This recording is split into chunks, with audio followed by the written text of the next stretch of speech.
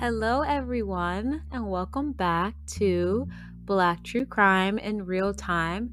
It has been well over a year since I've done an episode of this, so I'm really excited. I have 3 cases today that are completely bonkers, plus it's 2021, plus it's Inauguration Day when I'm recording this, so there's a lot going on.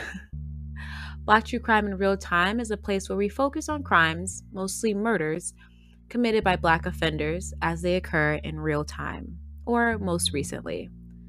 A few of these cases actually happened toward the end of 2020, so they're not as real time as I'd like, but they're crazy and I had to cover them. So let's get started. Case 1. On Sunday, August 9th, 2020, police in Wilson, North Carolina were called to a home on Archers Road to find a horrifying scene. A 5-year-old boy shot in the head and clinging to life.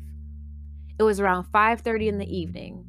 This beautiful boy named Cannon Hinott and his 2 sisters aged 7 and 8 were playing outside in the front of their home. Cannon was riding his bike when he was approached and shot at point-blank range in front of both of his young sisters. Their father, Austin, ran out of the house and started to scream when he saw what had happened to his son. Emergency responders arrived and rushed Cannon to the hospital, but he unfortunately did not survive his injuries.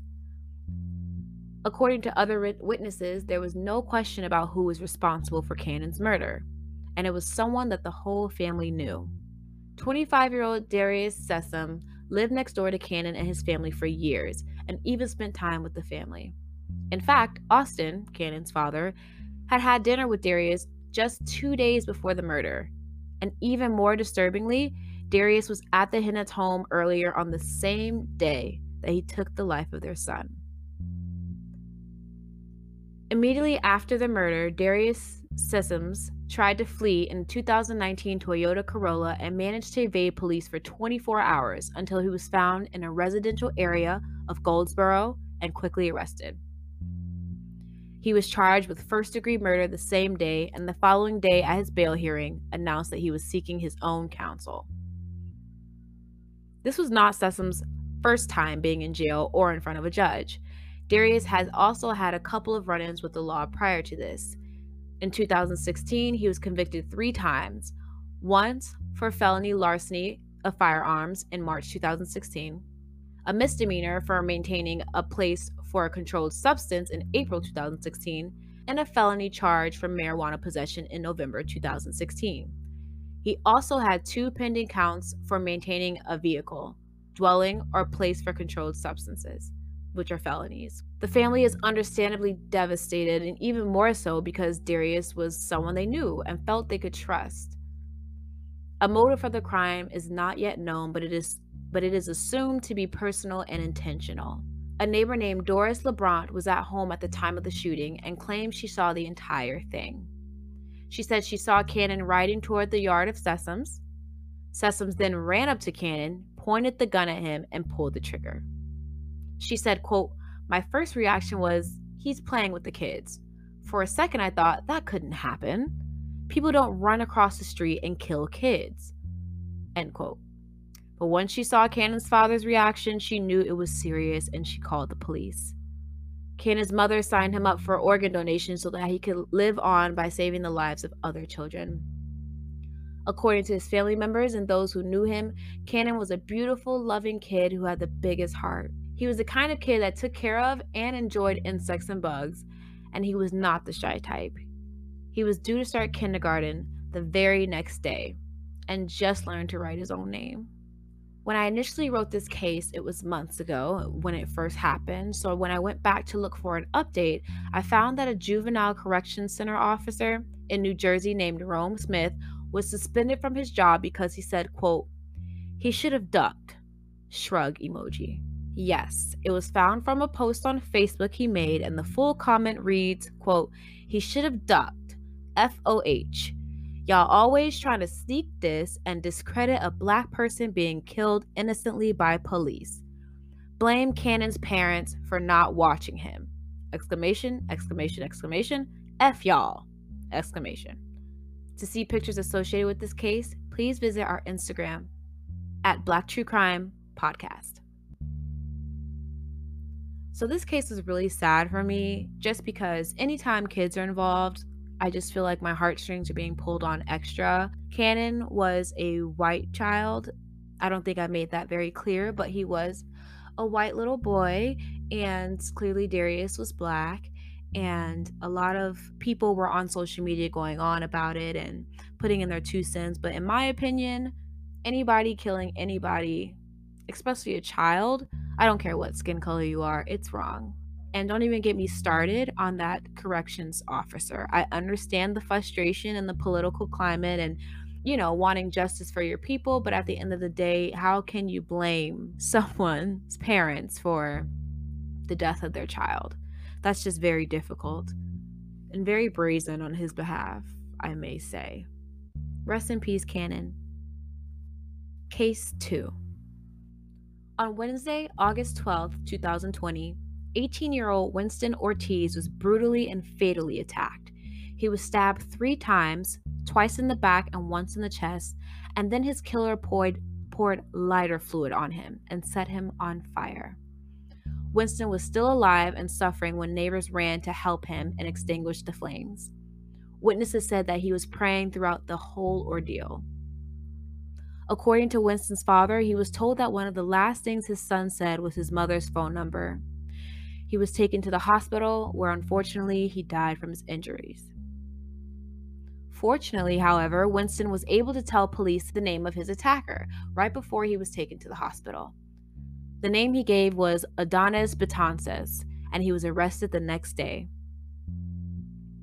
Adonis is a 22-year-old Bronx native who from the very beginning insisted that he'd been framed, which doesn't really make much sense when coupled with other statements he and his family made to police about the attack.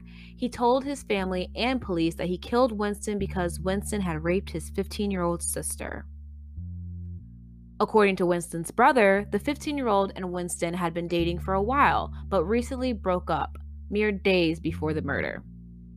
It is said that Adonis always had an issue with the relationship, but not to the point of acting out violence against Winston. The Betances family is convinced that Winston raped their daughter, but according to Winston's family, he wasn't even capable of doing something like that. He was a church-going boy and was very educated and focused when it came to his schoolwork. A quote from his aunt reads, "He was a son of God that didn't do any harm to anyone. We don't understand why that happened. Everyone that knows him, you could go to his school, will say the same thing. He never argued with anyone. He never had problems with anyone." End quote.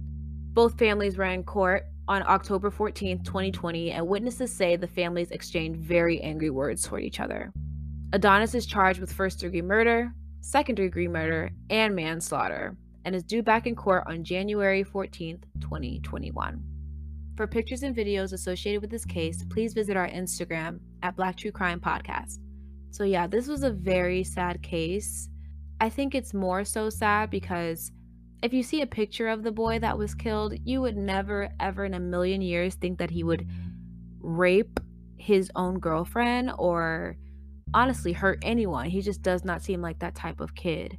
So it's very hard for me personally to believe that that is why Adonis decided to kill him. But things are very early in the case. A motive has not necessarily been established. Adonis claims that he's been framed, which is absolutely ridiculous. And yes, so I will include updates on that case in the future.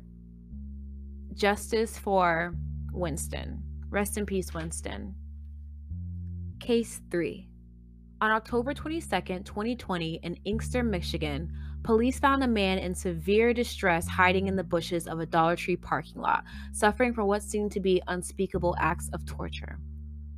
The victim, who is still unnamed, was immediately taken to the hospital, where he told police that he'd escaped from a car in the parking lot of the dollar store and feared for not only his life but the lives of his family and children.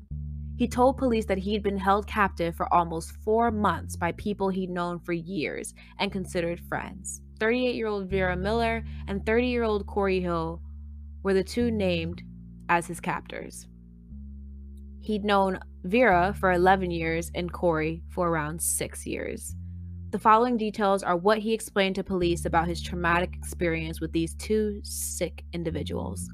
Around June of 2020, he was working at a CVS in Dearborn, Michigan, but was struggling a bit with his living situation. So he asked if he could temporarily live on Vera and Corey's couch until he could get back on his feet. He offered to pay them $400 a month, and they agreed, but they asked for his bank account information so that they could just take the money out themselves. I'm guessing because of his desperate situation, also coupled with the fact that he knew them and trusted them, he agreed to give them the access. He said from that point on, they took every paycheck he received. And then the abuse started happening.